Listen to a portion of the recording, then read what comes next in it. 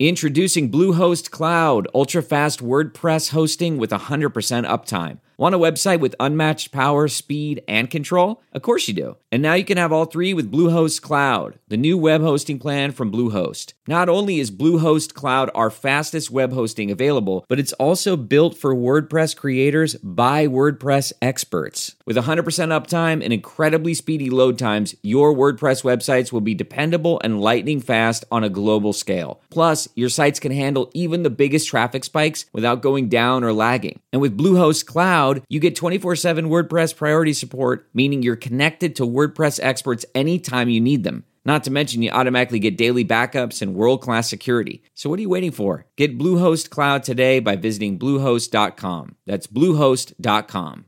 Temp check. What kind of summer are we having this year? A family road trip summer? A beach bum summer? Or a wake me up when the sun sets summer? With Instacart, choose your own adventure and skip the shopping side quests. Where available, you can get ice cream delivered to your hotel, sunscreen to the pool, or cold brew to your bed. Well, door, in as fast as 30 minutes. Wherever you find yourself this summer, you can get the goods. Download Instacart for free delivery on your first 3 orders. Offer valid for a limited time. Minimum $10 per order. Excludes restaurants. Additional terms and fees apply.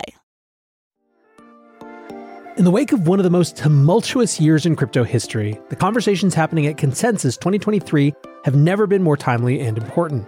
This April, CoinDesk is bringing together all sides of the crypto, blockchain, and Web3 community to find solutions to crypto's thorniest challenges and finally deliver on the technology's transformative potential. Join developers, investors, founders, brands, policymakers, and more in Austin, Texas, April 26th to 28th for Consensus 2023. Listeners of The Breakdown can take 15% off registration with code BREAKDOWN. Register now at consensus.coindesk.com and join CoinDesk at Consensus 2023.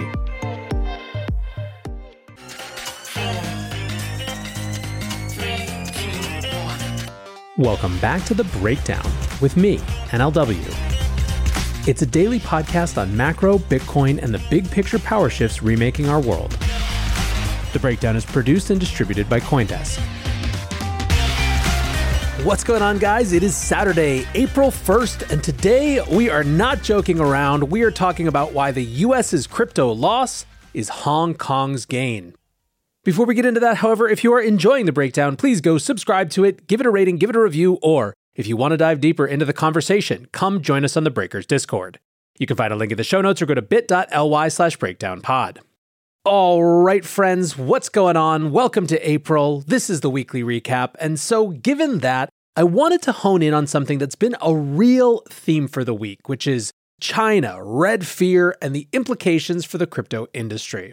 A couple of places that this has come up in the previous few days. One is certainly around the Restrict Act, which we talked about here on Thursday. That's the act which would nominally allow the US to ban TikTok, but seems like a much bigger assault and expansion of executive power. But then another is the discussion surrounding Binance. At the beginning of the week, we got the CFTC lawsuit against Binance, but then in the next couple of days, there was more FUD as well in the form of a Financial Times piece revealing, that Binance had closer ties to China than it tried to show. So, the main thrust of the story is that Binance continued to have significant operations in mainland China long after it claimed to have left in 2017. The article cites internal documents which imply that Binance continued to have operations in China well into 2019. It suggests that Binance were still hiring staff to work in China and that wages were paid via a bank in Shanghai. In a group chat viewed by the Financial Times, CZ told the company in November 2017 that, quote, "We no longer publish our office addresses. People in China can directly say that our office is not in China." Internal documents dating from 2019 surrounding a recruiting team in Shanghai reportedly told staff, quote, "Please do not wear any apparel or accessories with Binance logos at or around our office locations. It is strictly prohibited." Binance told the Financial Times in response to the story, quote, "It is unfortunate that anonymous sources are citing ancient history in crypto terms and dramatically mischaracterizing events.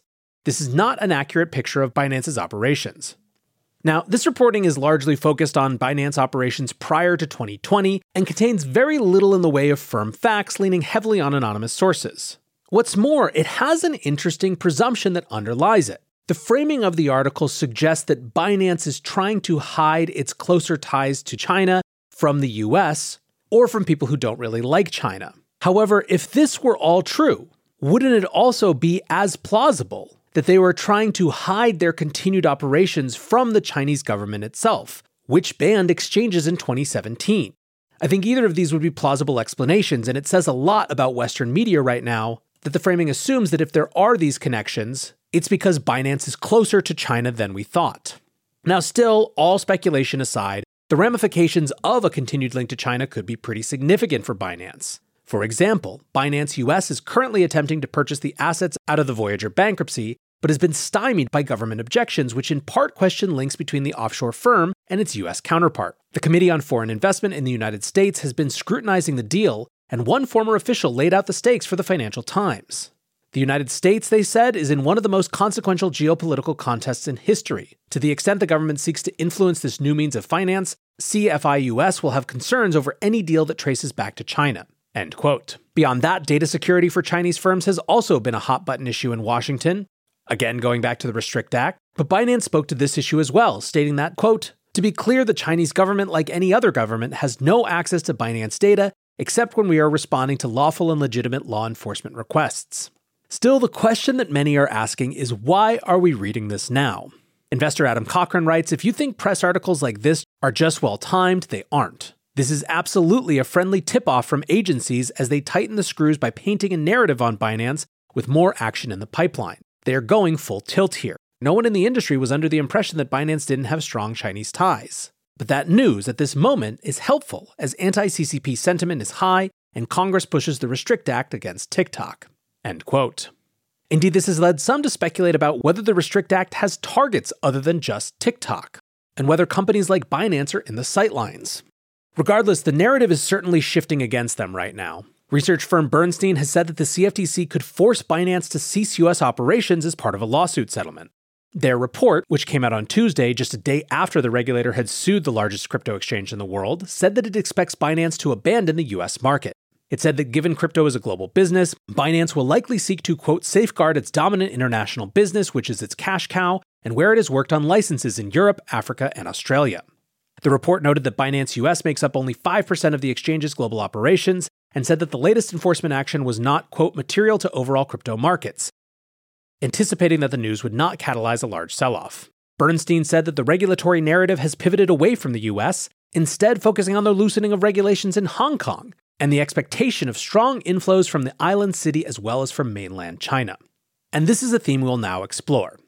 Now, for Binance's part, in addition to his normal tweets of 4, which is a reference to CZ's 4 resolutions for 2023, the fourth one being ignore FUD, fake news, attacks, etc., CZ also tweeted an article from Bloomberg about Chinese banks courting crypto in Hong Kong, adding the quote, "When one door closes, other ones open." So to understand the shift going on here, we need to go back a little bit. China's relationship with crypto has always been pretty iffy. In 2017, the country banned exchanges, a move that again nominally forced Binance out. For the next several years, China bans crypto was a recurring FUD meme in crypto circles. In 2021, however, the meme got a little bit more real, as China made its most aggressive moves yet to push the industry away. This came first in the form of a ban on Bitcoin mining in May 2021, after which the US and Kazakhstan would go on to be the biggest recipients of the shifting hash power, and a few months later, China made trading of any type of crypto at all illegal, with severe punishments for crypto companies to keep any staff in mainland China. Now, of course, these moves corresponded with the continued push by the CCP and the People's Bank of China to launch a digital yuan. These efforts had started years earlier, but in the wake of Facebook's 2019 announcement of Libra, they were pushed into overdrive. In 2020, the Chinese government cracked down aggressively on traditional mobile money services, which they saw as threatening their control over the financial system. Notably, Ant Financial, the Jack Ma company, had its IPO pulled at the 11th hour and was ultimately forced to restructure to comply with Chinese banking laws. Jack Ma has kept an extremely low profile ever since then. And after those mobile money services were solved in 2021, it seemed it was crypto's turn.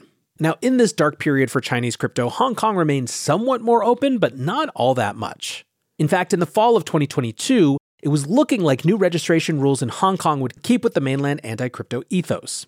Earlier this year, however, the proposed guidelines were published, and to many people's surprise, were much more open than just about everyone had guessed would be the case. In mid-February, Hong Kong's securities regulator proposed new rules for registration of crypto exchanges, including things like ring-fencing customer deposits, certain controls over key security, and requirements that at max 2% of customer funds would be stored in hot wallets. And hold aside the details for a second, the main point was that they were letting crypto companies register. Take that in contrast, for example, to the US, where our securities regulator makes videos saying, come in and register. But then when exchanges do, the SEC says, actually you don't qualify and sues them. The biggest surprise for many was that the Hong Kong Securities and Futures Commission had reversed its perspective from the year before and seemed to be prepared to allow retail customers to trade crypto as well. Their logic? From the Wall Street Journal, quote, if retail customers weren't allowed to trade on licensed platforms, they could just trade on overseas exchanges, which could put them at more risk, a spokesperson at the SFC said. Now, around the same time as we were getting this new insight on the Hong Kong registration regime, Bloomberg also published a piece called Hong Kong's Crypto Hub Ambitions Win Quiet Backing from Beijing. From the piece, quote, representatives from China's liaison office and other officials have been frequent guests at the city's crypto gatherings over the past months. Swapping business cards and WeChat details, said people familiar with the matter who asked not to be named discussing private information. The encounters have been friendly, with officials checking in on developments, asking for reports, and in some cases making follow-up calls. The low-key support shows that officials are keen on using the laissez-faire city as a testing ground for digital assets, as they keep a tight rein on any such activity on the mainland. Now, this basically had the whole crypto industry wondering if this really was a sea change and if this attitude shift would persist. Anecdotal reports seem to confirm a new openness. For example, on March 28th, Christopher Perkins from CoinFund wrote, just had a nice chat with a friend in Hong Kong. They said the crypto community springing back to life with energy and excitement. Then just this week, we got another round of news that suggested that Chinese banks were seeing opportunity in the banking turmoil in the US and the potential of a concerted effort to pressure US banks out of the crypto business. On March 27th, the Singapore outlet The Straits Times wrote a piece called Chinese Banks Court Crypto Firms in Hong Kong After Mainland Ban. The lead of the piece reads, crypto firms rushing into Hong Kong after the city opens its doors to the battered sector are finding a surprising source of potential support: China's state-owned banks. The piece from The Straits Times suggests that Chinese banks have been reaching out to crypto companies about banking services, and this includes the Bank of Communications, the Bank of China, and others. According to the paper, the pitches have even included reps going to crypto companies' offices in Hong Kong to try to sell their services. The piece explicitly makes the connection, by the way, between the US anti-crypto moves and the increased interest from Chinese banks. The same day that piece came out, Bloomberg reported that Hong Kong regulators are actually facilitating a meeting between crypto firms and banks. The roundtable is happening on April 28th at the Hong Kong Monetary Authority and is being held in conjunction with the securities regulator as well. Again, in that piece, the connection and the contrast to the US mood right now is notable. Bloomberg writes, a recent collapse in a string of US crypto-friendly banks has added difficulties in finding banking for some firms. Even so, one recent bright spot has been growing interest among Chinese state-owned lenders in the sector, which has come as a surprise to the industry since China has banned most crypto-related activities. That same Bernstein report we mentioned before suggested that this was a fork-in-the-road moment, and that we could see significant crypto energy shifting to the east. So, watching all of this, crypto Twitter is calling out what's happening in pretty precise terms. Ryan Sean Adams from Bankless writes, the quote-unquote freest country in the world is choking off crypto while Hong Kong is opening the floodgates. Straight embarrassing for the US. Is America just going to finance its future with debt? Or are we actually going to build something again? Because the builders are leaving. Sasha Hodder writes, Hong Kong has received over 80 expressions of interest from crypto companies agreeing to headquarter there if strong banking is available. Operation Choke Point equals Operation Brain Drain.